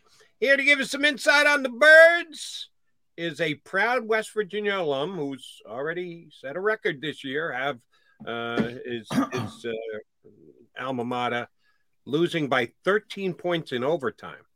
That's not easy. Stop and think about that for a second, Johnny Mac. Yeah, how does that happen? 13 points in overtime is a feat. I don't know that it's ever been done before in the history of college football, but yeah, the Mountaineers did that this year. I'm not a mathematician. How does that work? Interception return for a touchdown in the overtime period. Yeah, we were the number one party school in the country when I was there. And some people would say that I was the best partier. I feel like the Heisman Trophy winner. That is. It's always big when you beat Arizona State in any party rankings. So that's very impressive. I thought it was one of those things like stopping a 2-point conversion. I think they just killed the game right there. I thought so too, but no, they ran it back for the touchdown and they didn't use the extra point. But the year that we were there, when Playboy magazine used to do their party rankings, the one year we were number one, and then the next year we weren't in there, and it said asterisk, sorry, West Virginia, professionals weren't included. Oh, very good. That's a major compliment. They used to say that about Albany State, too, and we weren't on the level of size that West Virginia was, but we held our own in the small school division of partying in college. I had to pimp you a little bit there because I just was checking out West Virginia, see who they're going to lose to this week. That'd be Baylor. So I realized they lost by 13 points in overtime. I said, how the hell did that happen? Had to look it up. Eagles won't lose by 13 points in overtime this week because you don't do that in the National Football League. Can the Eagles lose at all? Well, Jody, I mean, they're not going to be an underdog, I don't think, the rest of the season. I mean, maybe at Dallas late in the year, if Dallas is still humming and everything's going good for them. That's the only game. I can't imagine they're a dog at home against Green Bay in Week 12. So realistically, they're not going to be an underdog in a game, but we know it's kind of far-fetched to think they're not going to have an off week. Now, when they do have that off week, I guess the question becomes, what happens? What is it? Does the offense not hum? Is it the defense that has a breakdown? Because so far, the questions on both sides have been, hey, is Jalen Hurts going to lead this offense? Yes, that's been the answer. Hey, is John Gannon's defense going to tighten up? So far, yes, that's been the answer. So the question marks through 4 games entering the season so far have been yeses. The answers have been yes, they will. Yeah, let's talk about that defense, Mike, because it has been unbelievable it's Wednesday, so it's Player of the Weekday in Philadelphia. Hassan Reddick, 3 consecutive Defensive Player of the Week awards. First time since 2000, the 2000 Buccaneers. You got to go back to that defense to have this happen before. And yet everybody, one of the Barbers, yeah, I'm not sure of the players. They didn't list the players. I'll have to look that up. But John Lynch. Yeah, a lot of great players on that defense. A lot of great players. Warren Sapp Sapp guy is that, yeah. So, I mean, that's sort of a legendary defense. Derek Brooks, was he there? Hall of Famer. This defense is playing well. And yet everybody looks at the offense, and I do too. How good has this defense been, and is this sort of sustainable to be in this level? I mean, they're number 1 in the league with 16 sacks. I mean, last year, I think they only ended the year with 29 sacks. So they're approaching that number through 4 games. They forced the most 3-and-outs in the league so far. Teams go 3-and-out 47% of the time. So it seems almost half the time you're getting 3 snaps and you're off the field. They only give up 277 yards a game. So how real are they? So far, they are showing 2 things. One, that they can get to the quarterback with 4. Now, how sustainable is that? Well, look at the teams they play coming up. Probably pretty sustainable. The big test will be, guys, much like last year. They rolled off some games down the stretch, and the narrative was, well, they're not really playing anybody. And then they played Tampa, and they couldn't do what they were doing against Tampa what they were doing against Washington and New York down the stretch. Will they be able to translate this over a 3-week period when they face 3 teams that are better than the 17 they're going to face here? If that's possible. But who's good in this league? Who is good in this league? The Eagles could win every week, and everybody's going to say, especially Dallas fan and Giant fan out there, well, they're not beating anybody. Well, neither is anybody else. Yeah. Agreed. When they get to Green Bay, I think people go, oh, at least they played Green Bay. And if you're right, if Dallas somehow wins this week against LA against the defending champion Rams, and then the Eagles beat them, you can't deny. Cooper Rush or not, Dak Prescott returning or not, you beat a 4-1 Cowboy team. You got to get some credit for it on a national basis. That's a playoff level legit defense. If you beat that defense, you beat a pretty good defense. That's true. And they're doing it with other guys other than Michael Parsons. If it was just Michael Parsons absolutely everywhere, which he seems to be on the field on a week-in, week-out basis, but other guys are making plays for that Dallas defense too. All right, on the defense for the Eagles, we're talking about this a little bit now in number 1, Mike, about the whole Jalen Mills contract situation and how high is high. And all we talked about all offseason was, is Jalen good enough? Is he going to be good enough? Did the Eagles drop the ball by not getting Russell Wilson? Blah, blah, blah, blah, blah. And Jalen's played the way he's played for the first 4 weeks, which is pretty damn spectacular, which is going to lead to how much is it going to cost to keep him. In the meantime, the Eagles got a bunch of other guys that are also free agents this offseason. Howie's going to have to do some real work this offseason, getting Jalen done and making decisions on all these other guys. We talked about the linebacker position earlier. I want to ask you about Fletcher Cox. He's been pretty good the first 4 weeks. I still don't understand the whole salary cap machination. They let him go. They bought him out. They took the salary cap hit this year and then brought him back on a 1 year, $14 million. And he didn't look like a $14 million player in 2021 for me, but they were estimating he was going to step back up in 2-4 games he has. What's going to happen with Fletcher Cox at the end of this year? That's an interesting point because, we asked John Gannon, are you doing anything differently with the defense? And most people are like, not really, and one of the guys who struggled last year because of the way they called the defense was Fletcher Cox. So are they using him different? It doesn't appear. Is it just that he's had a rebirth? Is it that there's better guys around him that has allowed him to take, he's hooked so many double teams over the years. Well, now with Reddick and Sweat and obviously having more pressure, maybe he's not getting as much of the double teams. I don't watch the whole film back to see what kind of double teams percentage he's getting. But, Jody, the fact that you're asking that question about the offseason and the next season, are we already bored with the 4-0 team here that this team is so good? We're looking you gotta look at you got to make room for the Jalen Hurts contract, Mike. You got to make room. Yes, you do. And, this is the point that comes up for a lot. Like the Giants are going to have the Saquon Barkley decision. Do you give that guy the contract? But then if you give him the contract, you do not. I just made that decision for the Giants. Right. But let me interrupt. And I'll ask both you guys this. The Eagles don't play running back. The Giants don't. Nobody. Who the hell's going to pay a running back? We always say, our team's not going to pay him. Well, there's some dummies out there. Somebody else is. Who are those knuckleheads? Please identify for me.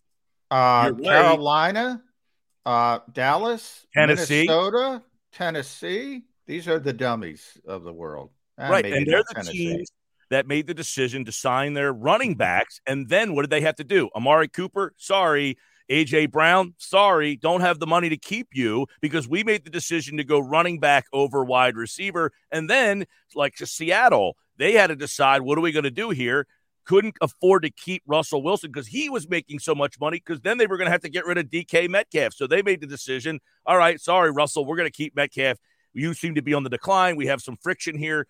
When you sign someone of that magnitude to that money, decisions have to be made. Now, the interesting part about the Eagles is, and John, correct me if I'm wrong, I think they have like the second most cap space coming up. Yeah, so it's amazing. And they have the fourth overall pick in the draft. If the season ended today, it does not. But if it ended today, which I think is ironic because the Saints are the fourth best team and they have the fourth pick in the draft. BFF. I'm joking. But I'm joking for that. But yeah, Howie's done a tremendous job shaping this up. And, one thing he's done, and people, one of the nitpicks you get, I don't know if you get this, Mike. You tell me if you get this. I get constant, why can't Nakobe Dean get on the field? What's wrong with Nakobe Dean? Why do these people care?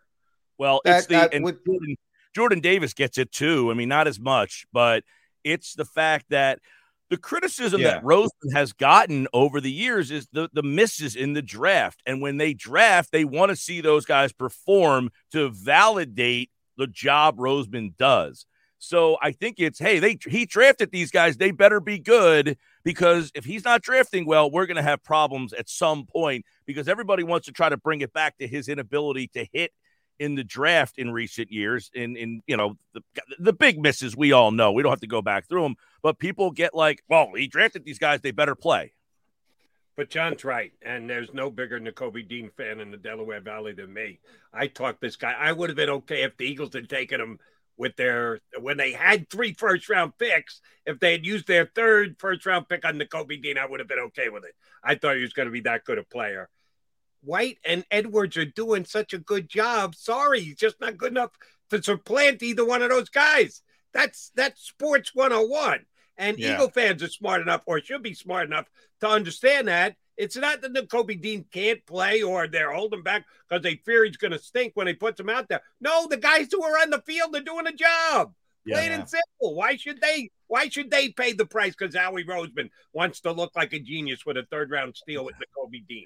Well, and the big thing is, guys, when you look at why this team is good, one of the reasons is they have depth. A guy goes out. They were on their 3rd left tackle the other day, by the way. How many teams go to their 3rd left tackle and generally after like the first series didn't miss a beat? I mean, it was generally Dillard would have played in that spot, but he was out, so they had to go to Driscoll, who never played in that spot.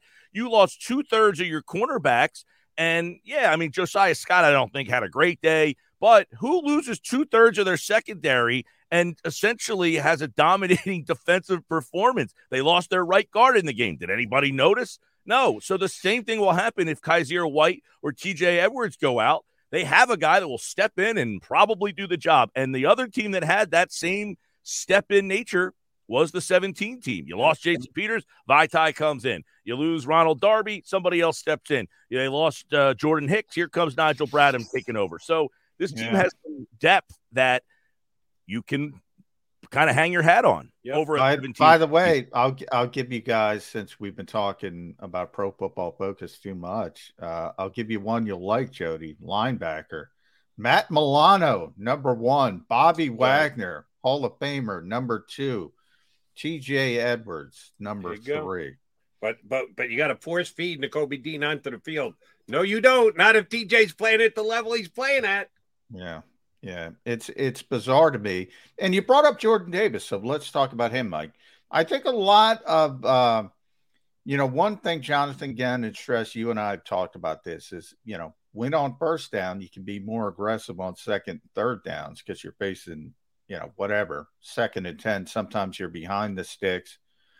The fact that they can get Jordan Davis out there and what he excels at as a sort of run defender, and then you have the guys who can rush the passer.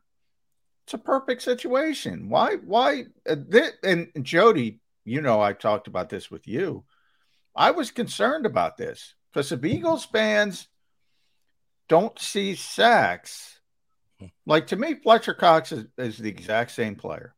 The only difference is he's getting sacks this year, and Eagles fans think he's playing better. In fact, I'm going to look up Fletcher right now. We're doing the rankings today, but why are people so insistent on getting Jordan Davis out there when it would be in situations that he's not as good at?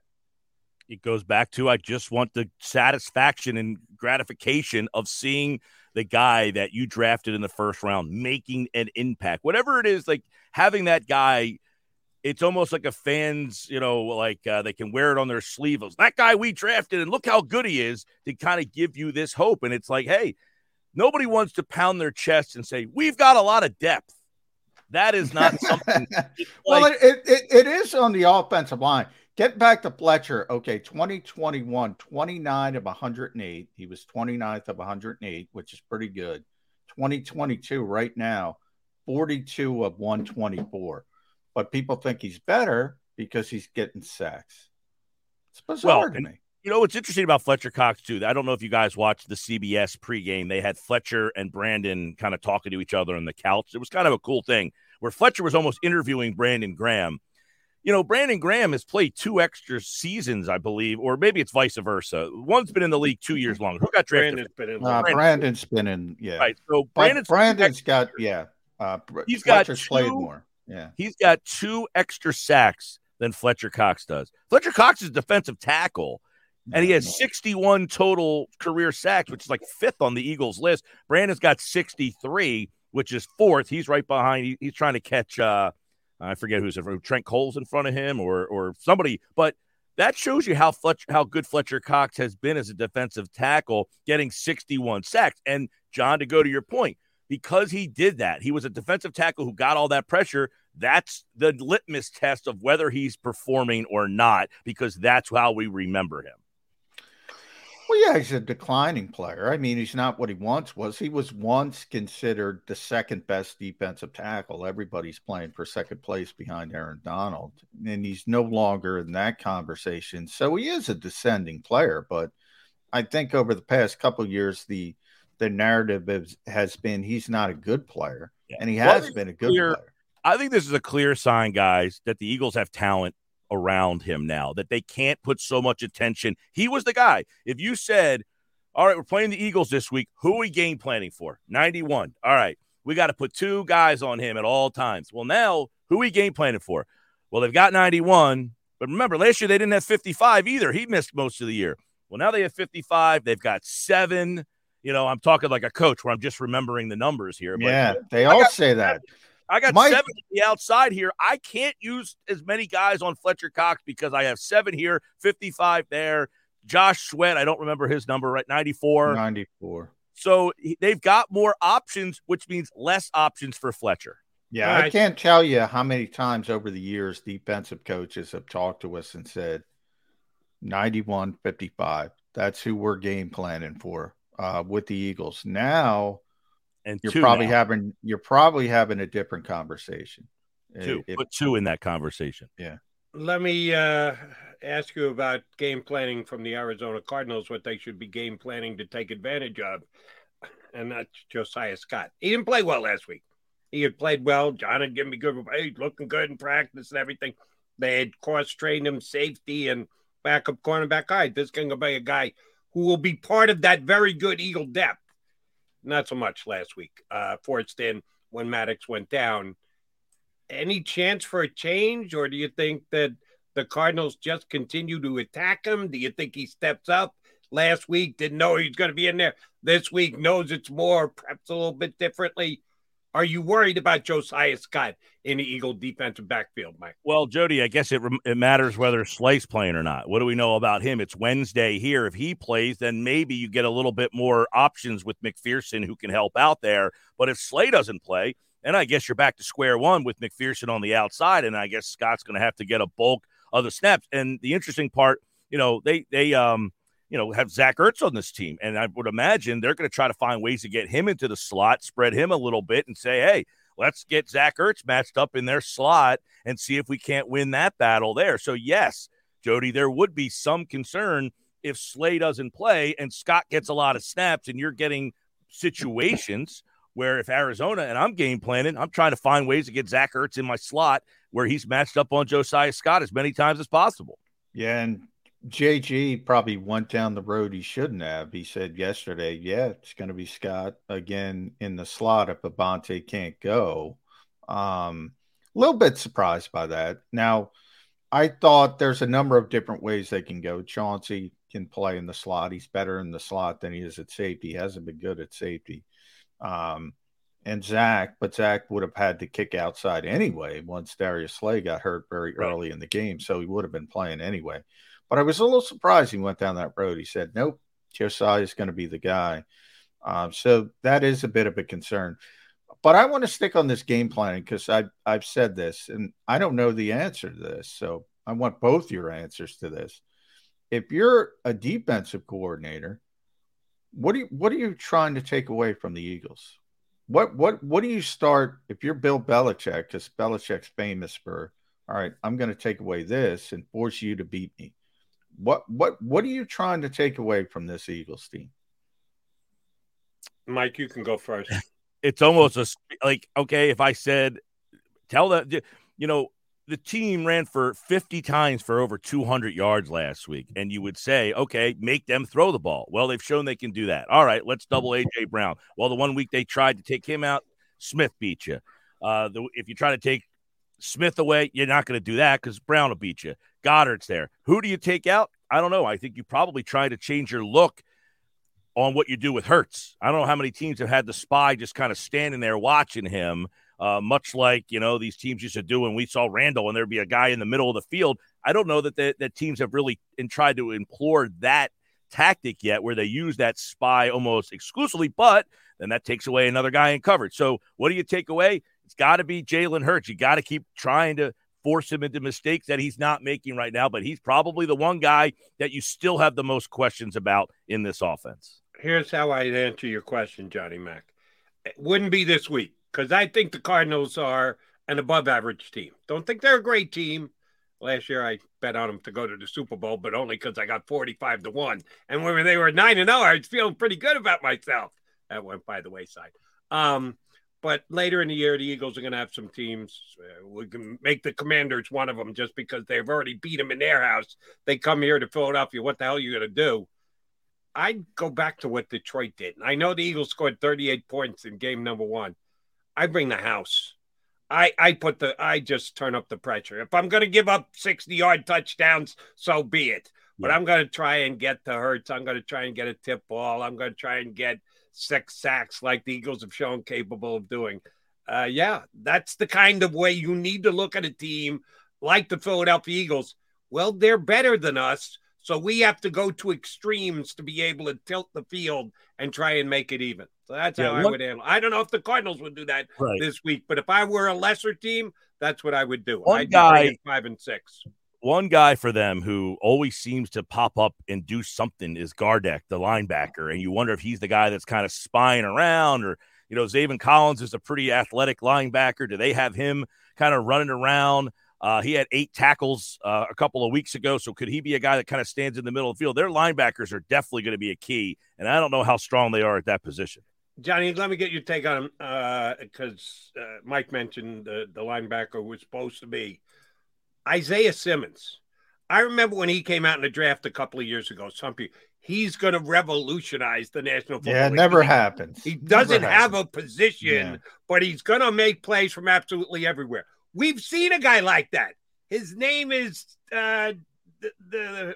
linebacker from Penn State down in Dallas. Yeah, Micah Parsons. Micah Parsons. Every once in a while, his name just jumps out of my head. Yeah, that can happen. I never thought Isaiah Simmons was going to be that guy. But some people talk to him up as he's the best defensive player in the draft. Don't worry about position. Players like that. He's never turned out to be that player. And I'm not even giving Dallas credit because I'm going to toot my own horn. Why not once? I remember coming up to last year's draft, most of the draft people would rank Parsons as an inside linebacker, as an off-ball linebacker. And I said to you, Jody, I said to everybody, he looks like a stinking pass rusher to me. But everybody says he's 6'1", he's 6'2", he's not long enough. Same thing with Aaron Donald when they said he was too small. I said, look at the guy's athleticism.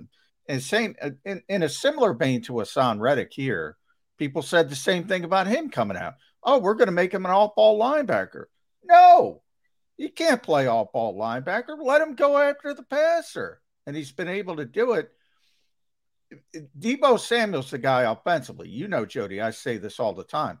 If I want Deebo, if you're bringing Kyle Shanahan along, if you're getting this run-of-the-mill coaching, I don't want Deebo Samuel because you have to use him this specific way. Well, players like that. You got to give the Cowboy defense coordinator credit because he has used Micah Parsons perfectly. Dan Quinn, I do, but he only did it because of the injury. Remember, he was playing off-ball linebacker last year. And then DeMarcus Lawrence got hurt, and they said, God, we need a pass rusher. Let's see if he can do it. And they put him in there out of desperation, and they went, wow. And now they weren't going to do it. They were forced to do it. Players like that concern me. Isaiah Simmons is another player like that. There's not enough out-of-the-box thinkers in the NFL. That's just my opinion when it comes to either offensively manufactured touch players. I don't like them because except Deebo. Well, I like Deebo with Kyle. You have to be very disciplined. Deebo Samuel's my favorite player in the NFL. I say it all the time. I love watching him. But if he were on a normal team that's going to make him run routes, the route tree, like he's Marvin Harrison, it's not going to work. And there's not a whole heck of a lot of those guys left in the league, by the way. Yeah. I don't think there's a lot of coaches who can take advantage of a player like Isaiah Simmons. And, that's why I don't like players like that. Yeah, that's, and right now, I don't know. I guess the last couple of weeks, it seems that Reddick is getting more to the quarterback, the strip sacks, the sacks. Are they using him, though, in the way that we thought they would? Yeah, he's doing a really good job early in his career in Arizona, and that'll be a big narrative this week. They were playing him at off-ball linebacker, and they were saying, "What a disappointment!" Well, you like the way Gannon's so far. You like the way Gannon's using him. You're saying, yeah. And what's not to like? 3.5 sacks, I think it goes into everybody wondering: is John Gannon? Does he know what he's doing? Is he calling the right defense? Well, he still gets, because Hassan drops like 3 or 4 times a game, drops into coverage. And I can't tell you how many people say, why are you doing that? Why are you doing it? And I compare it. I always use my baseball analogies. If you have a power pitcher, does he throw a fastball every time? You got to throw a curveball in there. And they drop him into a zone, and hopefully you fool the quarterback. But there are some people who say, he should never drop into coverage. Now, those critics I don't get. Jody, what were you? You look like you had something to say there. Let me put this one to you, Mike. Last one, I like my hypothetical questions. This will annoy the snot out of all 358 people streamed in right now. Watching NFL Network after we wrap up the show yesterday, I think Kyle Brandt's segment of Angry Runs is as good as there is in football coverage. Any channel, any station, anytime, anywhere. I just love it. I got to record it on Tuesday mornings. I did. Went back and watched it. And then they did a segment about they need to change the phrase double doink because I guess doink has different meanings. You can use the word doink differently. Urban Dictionary, look it up. Blah, blah, blah. Just shut up. It goes from the segment all week to the stupidest thing I heard all week. I love double doink. Let's say the Eagles are trailing 31-30, and they've got the ball and they make a couple of first down. The clock's running out. And Dicker the kicker, which would fit perfectly with double doink, if you know where I'm going, does just that. Upright, crossbar, no good. Cardinals 31-30. Who gets killed Sunday night? There's a lot there, man. Yes, there is. That's why they pay me these small bucks, is to come up with stuff like this. So now, how realistic is it that Cameron Dicker is going to have to kick? Very realistic. It's not a zero possibility. I would, if you made me bet today, I'd say Cameron Dicker's going to kick more than. By the way, he's a pretty damn good punter too. He can launch. He can average like 47 yards a punt at Texas. So if Cameron Dicker, the kicker, double doinks, he would be a fool and a jerk for missing the kick, and then he would be the biggest. Yeah, I'm not going down that road. We know where we're going. I was actually kind of referencing Howie, because it's Howie and his staff. They've been scouting these guys, bringing guys in. They had a workout yesterday. Johnny Mack told me they brought in 2 kickers. Yeah. Is it decided that day? Whoever kicks that best day in practice, or are they just bringing a second guy to put pressure on the first guy? Somebody's going to make the decision. Yeah. The Dicker the kicker, they've already made it. He's here, and he's going to kick if Elliott can't. If he double doinks one, of course, Dicker the kicker is going to take a lot of grief, but who else? But listen, to be fair, everybody in the Arizona's Prater's hurt right now. They had in there. This was a bad week to look for a kicker. There was so much kicker stuff going on in the NFL. Everywhere, though. I feel like I watch all these games, and they're like, this guy's hurt. This is a kicker. Somebody else is kicking this week. Arizona, Amendola's in there kicking this week because Prater's out for them. There's been a lot of kicker turnover, and kickers are guys that most people have never heard of. You don't know where they came from. Some guy kicked a guy Cameron Dicker kicked at Texas. Like, it's not like some small unknown school. He's one of the Texas records. He's one of the best kickers in the history of the program there. So and who's came from Texas? Justin Tucker. And who's the best kicker of all time? So Michael Clay talked about this yesterday. See, I read the Michael Clay transcript, and he basically said it's a collaborative. It's a collaborative effort on like who they asked for him for input, and then he turned it back around and said, "Well, I asked them for input." In other words, I don't know who the hell these kickers are. Just give me a guy, right? Yeah. By the way, Jake Verity, East Carolina. Where? Yeah, you guys remember him from East Carolina. Mike Gill knew East Carolina Pirates kicker. Also, my girlfriend is an ECU alum. There we go. Oh, I knew there had to be a story because nobody knows Jake Verity was a character on Succession on HBO. I had no idea he was. He is the other kicker the Eagles tried out and lost to the great Cameron Dicker. Now, Jake Verity, by the way, has been in camp with Baltimore, Indianapolis, and Jacksonville. Would Cameron Dicker get a shot to supplant Sipos if he got there and said, "Hey guys, I can punt too"? Well, I do think the rope is getting shorter with Aaron Sipos, but I don't think Dicker is an NFL level punter. He did go down to Baltimore. I think Baltimore signed him for 2 days, obviously not to be the kicker. And they designated him as a punter, but he lasted 2 days. So I don't know what that tells you. Randy Brown doesn't like him, that's a problem. Yeah. Last one, Mike. Give us a score for Sunday. Eagles getting a 5-0 or no? Arizona's a wretched home team. They are 9-1 in their last 10 road games. I think they're 1-7 in their last 8 home games. They stink at home. They're much better on the road. Injury issues. You got no Hopkins. I think that team is like every other team in the league, mediocre week to week. I think last week they went on the road and played very well. I watched a lot of that game against Carolina. I think they come back home and struggle. I like Eagles 34-20. Not a bad score. So you got him winning relatively handily. Mr. Gill score last week for Eagles Jacksonville. I was one off. Ooh. What'd you have? I had 30-20. I was damn close too. 31-29, I think. 31-20 I had, or 31-19.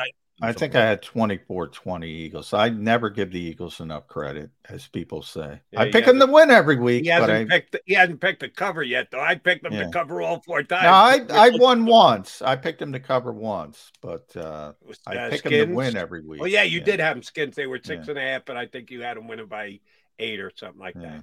All right, so Gil's got him by 2 touchdowns. Good job, Mike Gill. A pleasure. We will do it again next week, big guy. All right, guys. See you.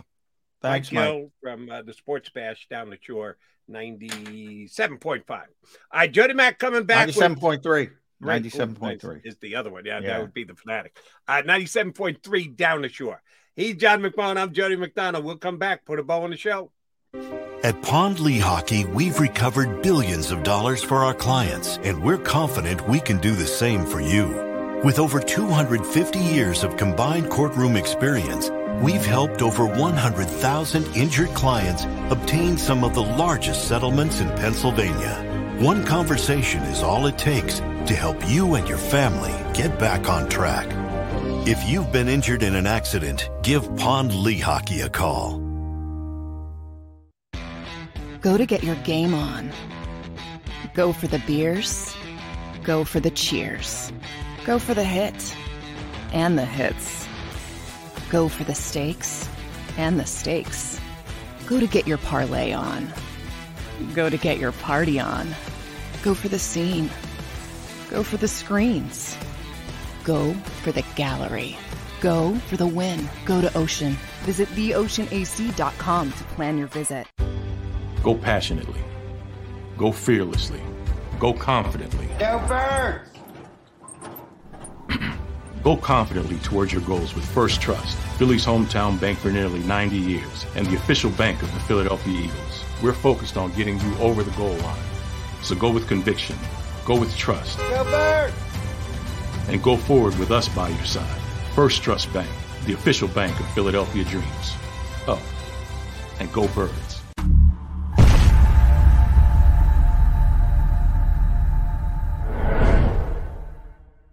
Welcome to Pond Lehocky. We've helped over 100,000 injured and disabled workers obtain benefits, as well as some of the biggest settlements in the state. If you've been injured at work, give Pond Lehocky a call. Score and save in southeastern PA and Delaware with Colony Pools this football season, and let the experts close your pool with a custom Merlin safety cover in green for the birds. And if you join our Winter Watch team, we'll give you another 20% off, and Colony Pools will handle it all. Keep your tiles on your pool, not in your pool. Fly with Colony right now, Birds fans. Visit flywithcolony.com. Jeff D'Ambrosio, Destination Downingtown's 5-day used car super sale. Jeff puts an end to high prices now. 5 days of the best car, truck, and SUV deals ever. Over 1,000 vehicles, every make and model. Stop overpaying. See Jeff today and get a quality car, truck, or SUV now. The 5-day used car super sale. Experience how easy it is to deal at Jeff's. Nobody treats you better. Nobody gives you more. Jeff D'Ambrosio, Destination Downingtown. GoJeffAuto.com.